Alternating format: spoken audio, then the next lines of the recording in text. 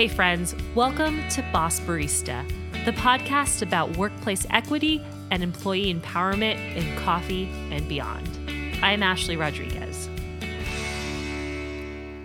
My guest today is Eric Grimm, a close friend of mine and someone who's involved in the coffee industry in a variety of capacities. If it's out there to do, Eric has done it. Eric both works with Ghost Town Oats and the Chocolate Barista, does consulting work for mobile coffee events, and is also the director of positive outcomes at Glitter Cat Barista, an organization started by their wife Veronica Grimm. Glitter Cat hopes to reimagine the coffee industry by making events more inclusive. And one of the ways that Eric has approached building more accessible spaces is by examining how human resources functions. Human resources, or HR, is a complicated subject within the food and beverage world. Maybe you've heard the phrase HR protects companies and not people, and felt like that described your experience. Or maybe you've never interacted with an HR person before at all. In this episode, Eric explains the intention of a human resources department or point person, highlighting their role in setting the culture or tone of a business, and emphasizes the need for workers to understand their rights and how HR can help them. Of course, that doesn't always happen, and this episode shines a light on how hard it can be to advocate for yourself. Listening to this again, I learned so much about my own work history, how I misunderstood labor laws or made mistakes that I couldn't quite identify at the time as I was talking to Eric. I hope this conversation helps you feel empowered in your job, but also allows you to feel grace for yourself, and that inspires you to grow and take action. Eric shares a generous amount of empathy and care throughout this episode, and it's a perspective that really resonated with me and perhaps was needed more than I thought. Here's Eric.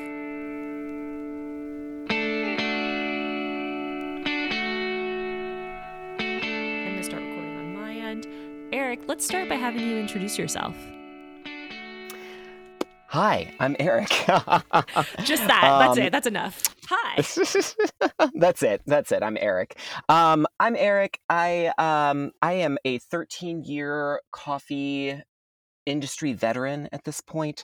I hold a great many positions. I recently referred to myself as a Renaissance bitch, and I think that holds very true with what I'm doing right now. One of the big things that I'm doing is I work for Glitter Cat Barista, which was founded by my wife, Veronica. I hold the position of Director of Positive Outcomes, which is a term from animal sheltering, actually. And it just very much fits in with a lot of what I do for the program, which is I like to think of myself as an emotional support animal. Anybody who goes through the program, I make sure that they're feeling okay. I make sure that imposter syndrome isn't totally consuming them. And I also get to do a great many projects within the program. One of them is directly related to hospitality and HR, which I'm really excited about. Tell me about how this part of Glitter Cat started. Just to give some background on Glitter Cat, it is a way for people within the coffee industry who maybe don't have access to expensive training materials, coaches, or anything like that to compete in these big barista competitions. We've talked a little bit about them in the podcast before, but essentially there are barista competitions. They're a big deal. There's a lot of bells and whistles, and Glitter Cat helps people of marginalized identities compete in these competitions, but then during COVID-19 transitioned into being a digital competition so that people could still participate, learn about coffee, enter the coffee community. But there are all these other projects that Glitter Cat does in terms of bettering the industry. So how did some of these projects sort of start springing up? Yeah, so we like to believe that Glitter Cat is this umbrella organization, that anybody who goes through it, probably initially to compete in some sort of competition, be it the US Coffee Champs or our own Digitition, they can do whatever they want to try to reimagine the coffee industry, and we'll support them any way we can. So back in June of 2020, There's obviously this big national reckoning on race. There are coffee companies just coming out of the woodwork to either respond to their own crises, which kept piling up, obviously, and also those who had fewer crises who just, put out their plans to either hire more Black baristas, promote more Black coffee professionals, make their cafes more welcoming spaces, deal with unconscious bias. And a lot of it was bullshit, frankly. Hmm. Hmm. I think a lot of us were put off by certain things, and a lot of us still knew that something needed to be done. And so we worked on a commitment to Black coffee professionals and enthusiasts that included something where we would work with retail coffee businesses to try to establish some sort of standards. So I worked on this project initially with Bud Teleferro, and we wanted at first to be like super righteous about it, to just be like, hey, businesses, what are you going to do to be accountable to your promises here? What are you going to do about everything that's going on in the nation currently? And what are you going to do in an extended way past the point where the news cycle is constantly reporting on it?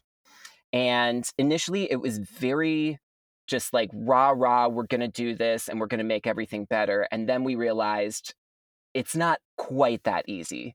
For one thing, being a business owner is incredibly difficult. It comes with a lot of responsibilities that we're not necessarily aware of, even in some administrative roles.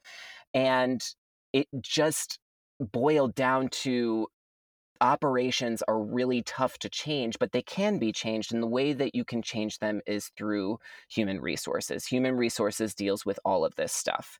It's not just, who writes your paychecks. It's not just who deals with, grievances. It really touches every element of the business.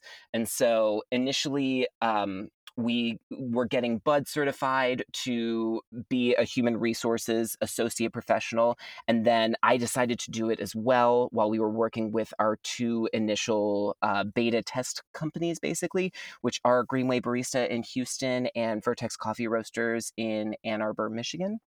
And so I recently just completed my associate human resources professional certification. And it was a wild experience. I have to hope that you got some sort of very fancy certificate that you're going to frame and hang up in your home. I did not get a certificate. I got a digital badge, which seems so just like modern, right? It's like Right.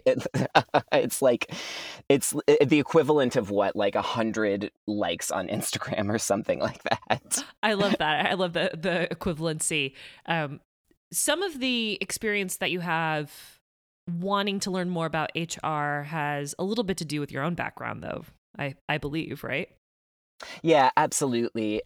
I'll be perfectly honest. A lot of my motivation to get HR certified came out of pettiness, I which, mean, you the founding of Boss Barista is pretty much all pettiness, so I understand that. exactly, right? Like you take your anger about something and you don't say, hey, I don't need to be angry.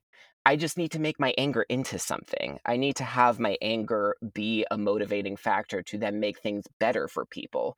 And I don't necessarily even need to rub it in the faces of the people who've made me angry before. But basically, my background with HR before was I worked for small coffee companies for years, and there wasn't any HR. There was just, a lot of really well-intentioned small business owners who could not handle everything. And so grievances went unanswered. A lot of fights happened, and often it was just, oh, well, I need to move on from this company and find another small company, which I think is how it works with a lot of people who work with very small companies. I just did an interview with Sierra Yo from the Core Directive. She's based in the United Kingdom.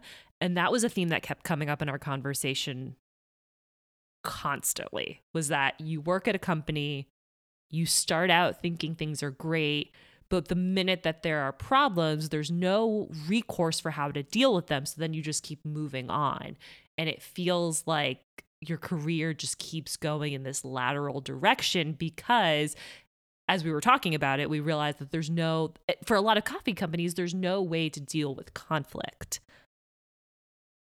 Exactly. And it's a maddening experience, just the back and forth, just the, leading with your emotions, which is, not necessarily the sign of a good leader, but also is not something that is being taught to leaders.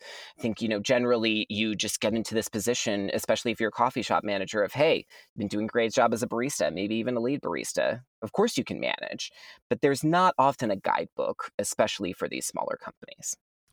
So, your desire to learn more about HR was partially driven by the work that you were committed to doing to Glittercat, partially driven by your past experiences. I was wondering, what was your conception of HR before you started this course? Because I know for me, the first thing I think of when I think of HR is, oh, they're there to protect a company. They're not here to protect me.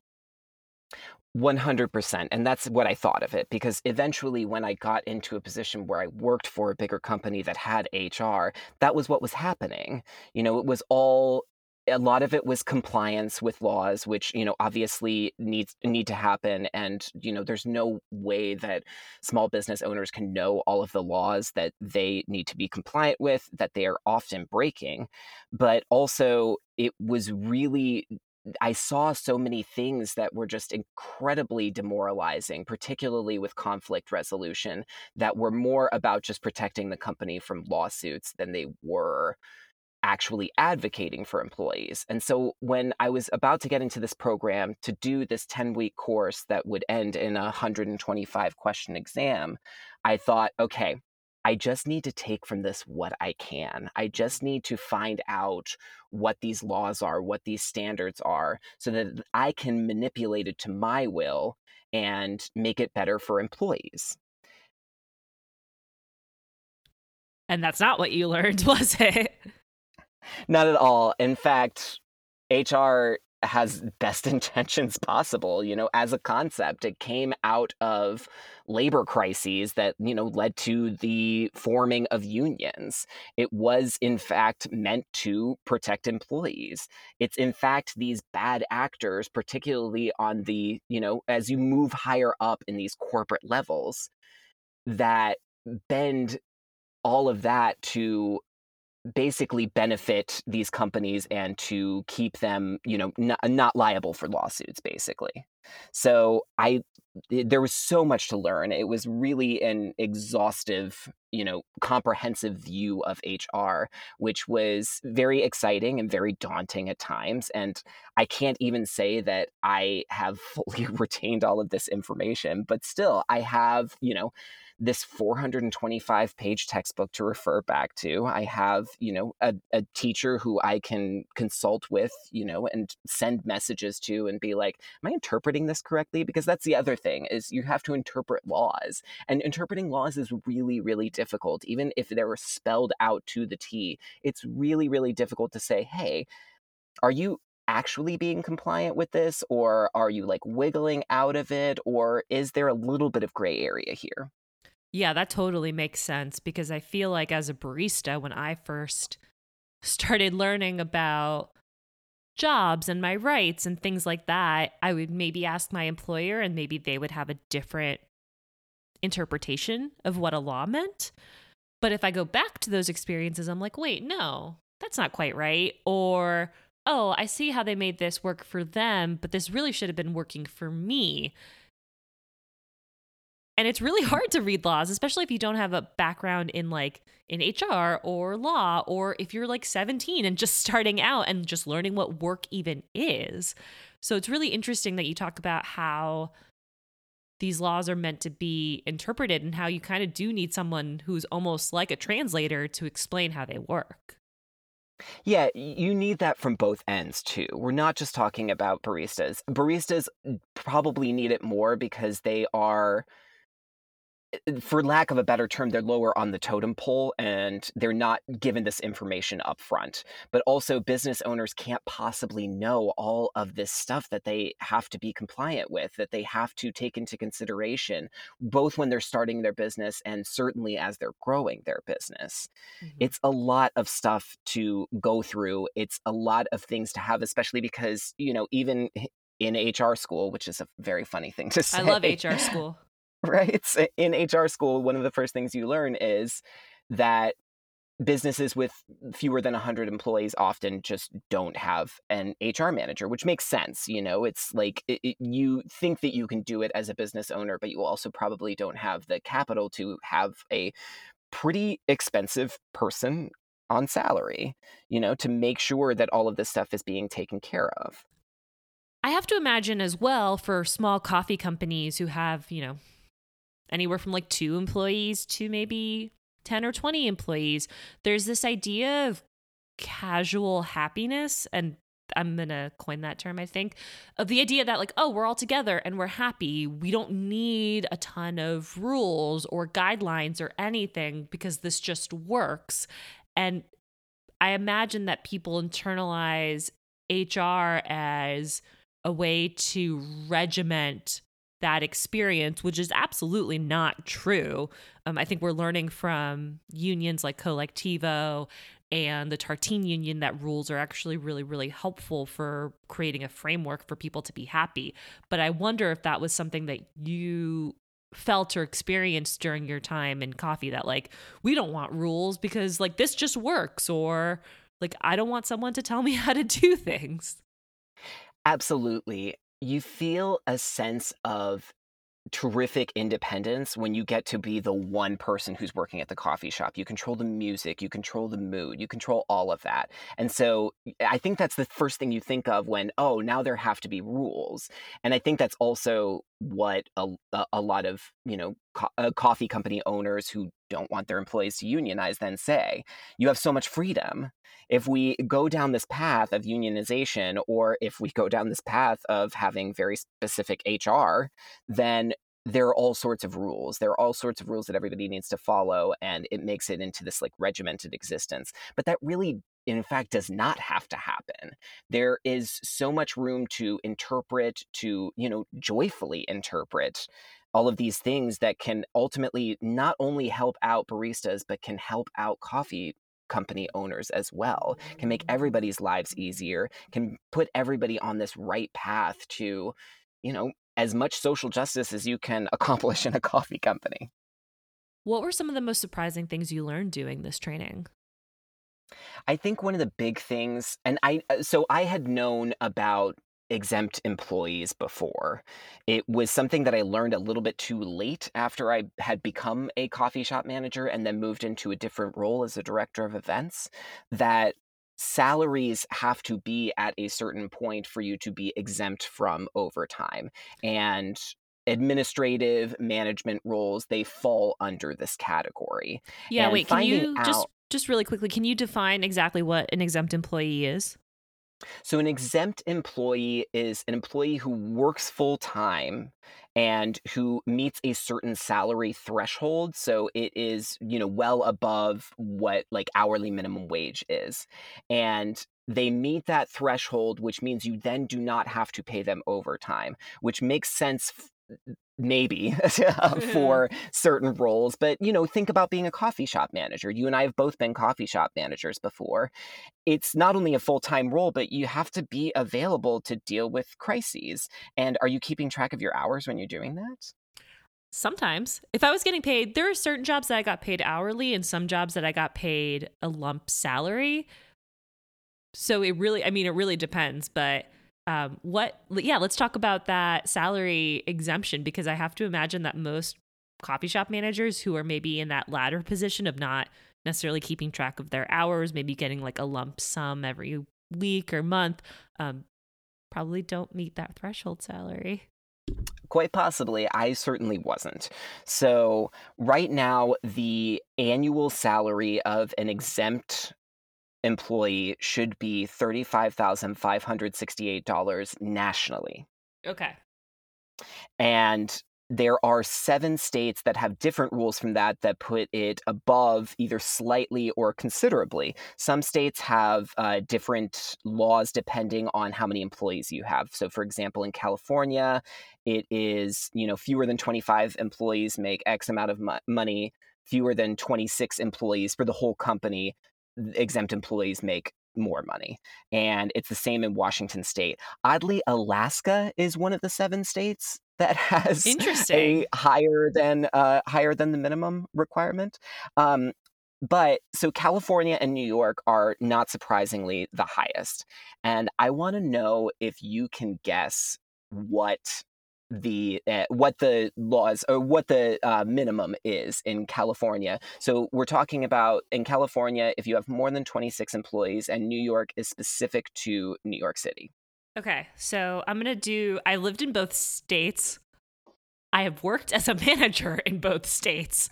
So I'm going to tell you what I made in those positions and see if it met the minimum threshold. So I worked at a coffee shop in Oakland and I was making $18 an hour as the manager, but I was paid as a salary ish. Mhm. So it was kind of a hybrid, but there were solo shifts. So I also collected tips. So it was weird, but $18 an hour got me to about 40. I'm doing the math right now. So it's like 18 times 40 times 52 got me to $37,000 a year. In building up your salary from tips or potentially bonuses in California and New York, you have to be making at least $58,000 a year. Okay. Blah. Okay. My first coffee shop job was in not my first coffee shop job. My first manager job was in 2012. So maybe the laws have changed since then, but it They was in have. New York. Okay. But yeah, but still, it was New York City. I was making $600 a week as the manager and I was not taking any tips. And which is wild. So 600 times 40 times 52 is nope, that's wrong math. 600 is a week. So that's times 52, I was making $31,000 a year. I'd have to check to see if that is in fact compliant, like for 2012, because it even went up from 2020 to 2021. But I recall, 3 years ago when I was in a different administrative position and I found out, what managers were supposed to be making, because then it correlated to my salary as the manager of a different department, Mm-hmm. that it was in like the $57,000 range. I've never made that much money. It's wild, and to be clear, also in California, if you have fewer than 25 employees, which a lot of smaller businesses will, it's $54,000. But even Okay. still, Still, like that's a considerable amount of money that you may or may not be right. making. And that's an important thing for people to know, especially when they do make that jump from barista to some sort of job that is salaried, because that's usually the progression of these jobs. Exactly, and I think that's probably one of my biggest takeaways from this entire experience of, learning the general ins and outs of HR is that people just don't know these things. And the information is out there, but it's out there in a lot of different places. Like even in trying to get this like condensed information in table form, it took me a while to search it out. Like this isn't necessarily on government websites, on Department of Labor website in digestible form. You really have to hunt for this information. So I know that a lot of smaller coffee businesses are struggling with this. I know even, medium to large size coffee businesses where the owners are still doing all of this, they're still taking on all of this. And it's too much. It's too much for all these people to keep all of this stuff straight, which is why, beyond the initial idea of us just making businesses more accountable and, doing better as far as Black employees go, as far as Black customers go, you have to be doing better for everybody. And you have to have the opportunity to ask questions in a judgment free zone, which is, what I want to do. That's what I want to be for people. And I want to be that for baristas as well. I want people to come to me and say, hey, is this enough money for this? And people do, which is wonderful. But, I want to spread it out beyond people I know. I want you to be able to come to me and say, hey, I don't know if this is fishy, but it might be fishy, right? Right. Right. I feel like you and I are probably both uniquely poised in that we probably both see a lot of those questions. I get a lot of questions about like, I got offered this amount. This is my previous position. What should I do? Or is this enough money?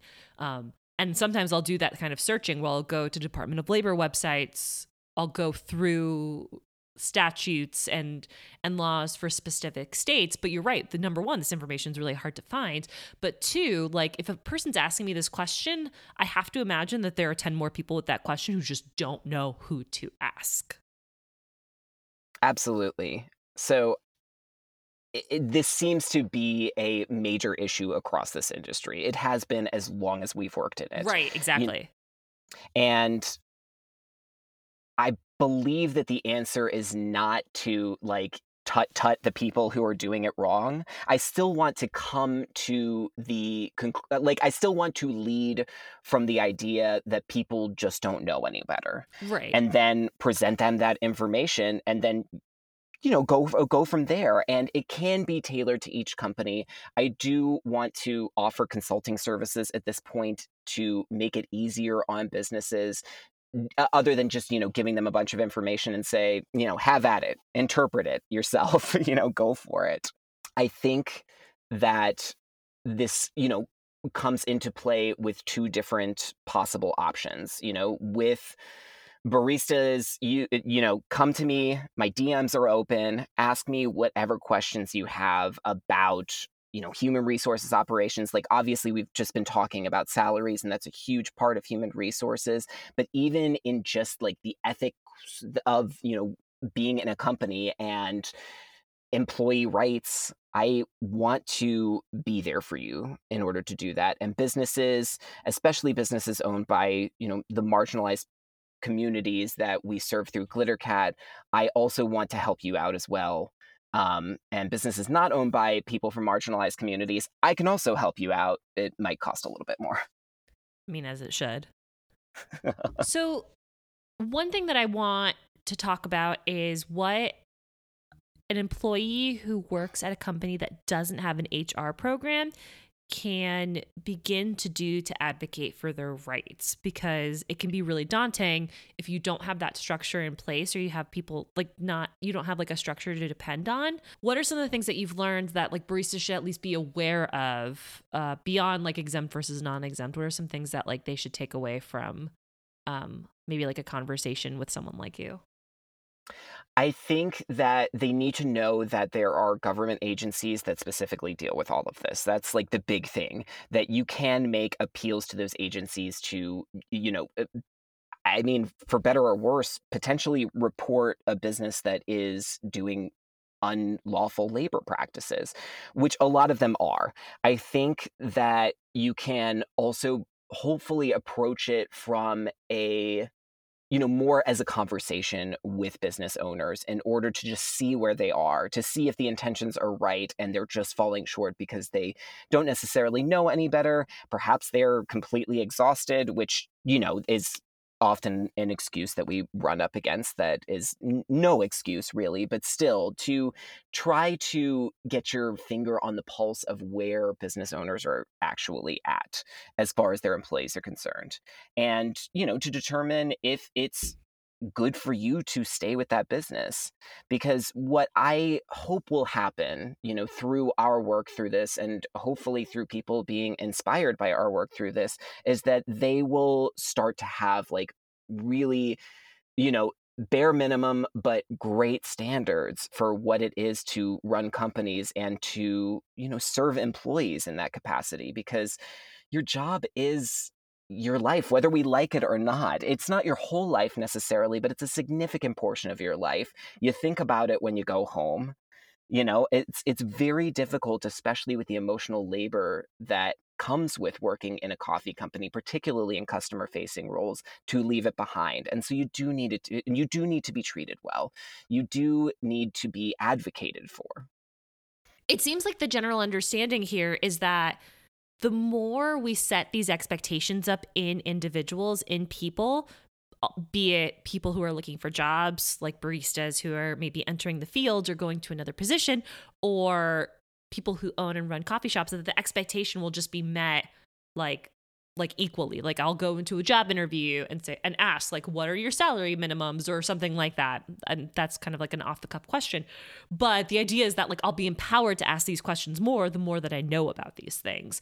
And once more employees kind of set that expectation, no, that's not right either.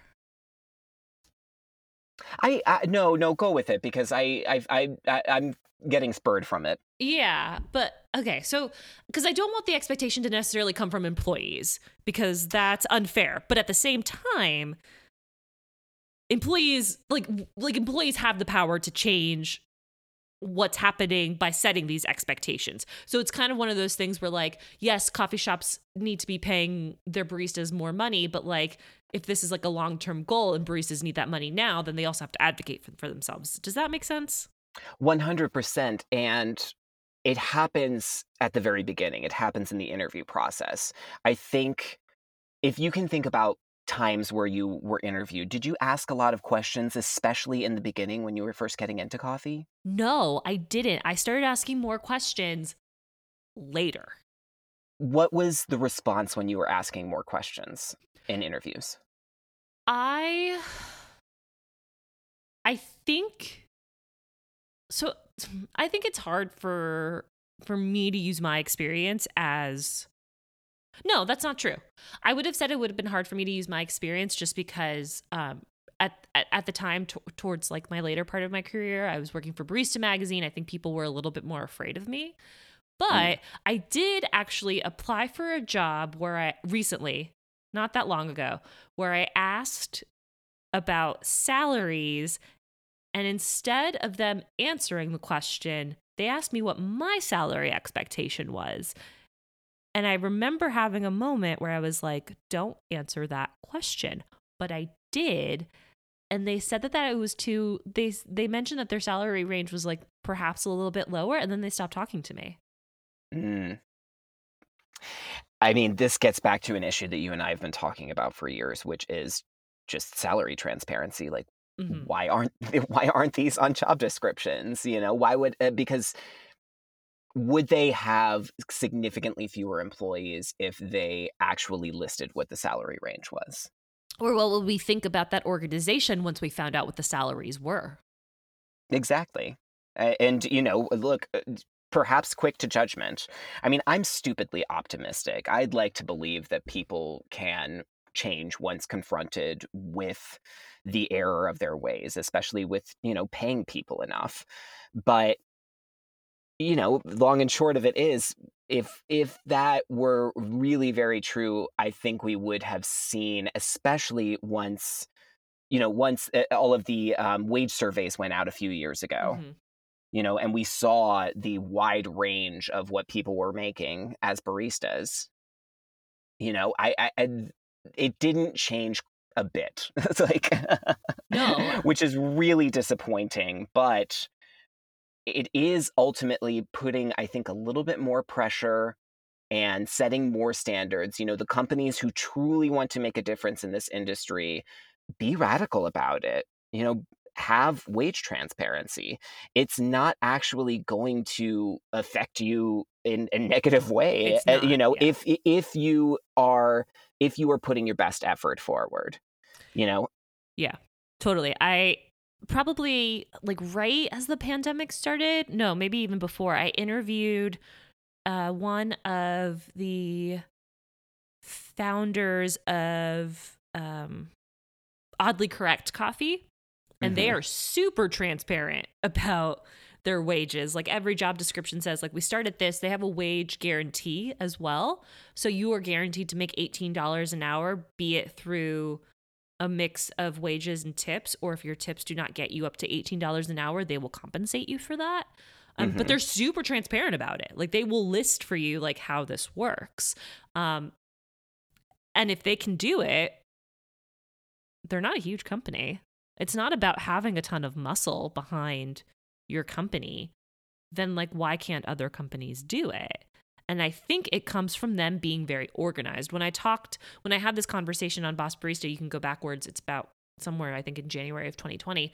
Um, they spoke very specifically about just like having a plan and having things written down. And I think a lot of companies are afraid to do that. They're afraid of anybody peeking behind the curtain in any sort of way. And look, you can keep things close to the chest, absolutely, especially where it protects people. But if it's not protecting people, don't keep it close to the chest. In Right. fact, not only is it not protecting your employees, it's not protecting the industry at large. Companies have to make these big grand gestures because other companies have to be compared against them.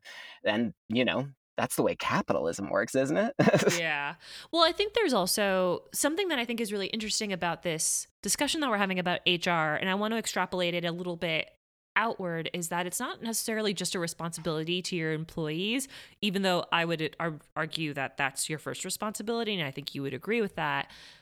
But it's also a responsibility to the coffee industry at large. If we believe that this industry will continue going and continue to be a bastion of specialty coffee, then we have to invest in people's ability to work within the industry. 100%, absolutely. And that's what I hope to continue to do with this HR program. I don't just want to be a gatekeeper of this information that I've learned and this information I have in this enormous fucking textbook. I want not only for people to have that information, I want to make more HR professionals. I want to get a lot of people up to this point where they are HR certified, even if they don't become heads of HR at coffee companies or wherever they end up going. It'll still empower them with more information to be better leaders and to set this example that eventually people will have to follow if they want good talent, if they want to get baristas in at, an entry level and then have those people help grow their companies. Mm-hmm. Is there any suggestions that you have for coffee companies who are maybe listening to this and thinking, well, I can't employ an HR professional. Maybe I'm not necessarily interested in a consultant for like a one-time thing. Is there a model that a company like this can employ where maybe someone in their business gets HR certified and they work maybe 10 hours a week on this or something like that? Like, are there ways to incorporate some of the practices that you've outlined? I think so, absolutely. For one thing, I want to put out the initial idea that I have absolutely no time to do because it would be my one focus, which is I wanted to create an HR collective. Like basically one or multiple people overseeing HR services for multiple companies that had, fewer employees and could charge a reasonable price per employee, basically. And that would help out with conflict resolution. It would help out with setting proper wage standards, with, keeping companies compliant. Somebody needs to take up that idea. So that's my call to action for everybody. In the meantime, my HR certification ultimately with the class to, learn how to take the exam and the exam itself was about $1,000, which I don't think is a whole lot of money to invest either in business owners themselves doing that or in employees to, oversee it for, like you said, not necessarily 40 hours a week, a full-time job, but to give them a potential salary increase and to give them a skill that they can also potentially take somewhere else. Because I think what you and I have talked about at certain points, but that still doesn't get said enough, is investing in employees beyond their time with you is really, really crucial. It's not only crucial just as, somebody who's trying to steward people, who's trying to, make professionals out of people. It's better for your company because if you say, hey, I know that there's potentially a time beyond our company for you, often I think they'll stay. Often I think they will be able to invest in your company because they'll know that you don't just care about them when you are in the shop, when you are answering emails. You care about them beyond that. That's a really, really good point that I don't think enough coffee companies take into account. And I think that one of the things that I've repeated more than I've repeated anything else Okay, I'm going to say this. That's like the third thing I've repeated the most. The first thing I've probably repeated the most is document everything, which is an important part of this conversation. Um, Mm-hmm. the second thing I've probably repeated is your boss is not your friend. But the third thing I've probably repeated is that baristas or anybody that works for you, when they leave, they're like your alumni. They're the people who are going to talk your business up, or they're going to tell people, don't buy coffee from this person, or I had a terrible time working here, and this is why. And I know that you and I have had like fond conversations of people we have worked for who we have really enjoyed, and being able to share that is really exciting. So realizing that the people that you employ are going to maybe leave or carry with them experiences that are going to go beyond just your time with them, I think is really, really critical. And I feel like people get really, really stuck on this idea that like knowledge must stay within this business. And I'm not really sure where that comes from. It comes from nervousness and from competition, doesn't it? The idea Yeah. that we're all competing with each other when in fact we're just trying to keep this industry afloat. We're trying to keep this industry accountable and we're trying to keep it equitable for as many people as possible.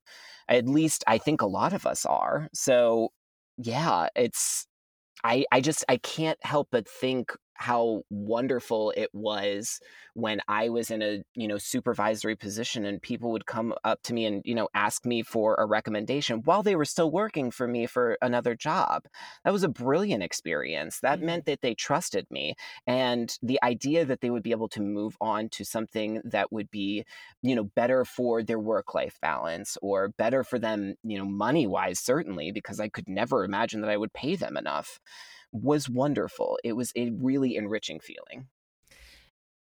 It feels like as we wrap up this conversation that we've obviously talked about lots of concrete things, knowing the difference between exempt employees and non-exempt employees, knowing how much you should be paid if you're salaried. These are all really important, but we've also talked really holistically about just an approach to employment that it feels like HR gives you the framework to build. Yes, absolutely. It The amount of things that it covers in a company, it covers everything in a company. And that I could never have imagined, especially when, you're getting most of your HR services a lot of the times from whatever your payroll company is. No, they actually set the culture, and they should set the culture for your company. And whether that's you as an employer who have, some grounding in HR doing that, or whether you have an HR manager, you can't forget it. That it's the culture, that it is setting the culture for your company that will last beyond a lot of people's employment there. Eric, thank you for taking time to chat with me. I really appreciate it. Thank you, Ashley. That was Eric Grimm. All of the projects that we talked about at the top of the episode, Glitter Cat Barista, Ghost Town Oats, The Chocolate Barista, they all have Instagram accounts, so go follow them.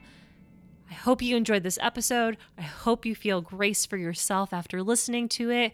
We will see you in 3 weeks. We are going to take next week off, so we'll see you then. Thanks for listening, friends. I'm just looking for a better day. Boss Barista is produced by me, Ashley Rodriguez. You can find a transcription of this episode on my newsletter, along with an accompanying article about this episode every Thursday at bossbarista.substack.com. To support the show, you can visit www.patreon.com/bossbarista. We have over 80 patrons supporting the show right now, which is incredible. And that helps keep the show alive. We pay guests through this fund, we pay for website hosting, and we make donations. Half of our patron donations are currently pledged to 5 different nonprofits, each at $50 a month. Asada's Daughters, the Loveland Foundation, the Native American Rights Fund, the Grocery Run Club, and the Chicago Community Bond Fund. Again, if you want to support Boss Barista, consider making a monthly donation at www.patreon.com/bossbarista. Another amazing way to support the show is to share this episode with just one person. A friend, someone you think would learn something from this episode, anybody. Sharing on social media is also a huge help, along with giving us a 5-star review on Apple iTunes.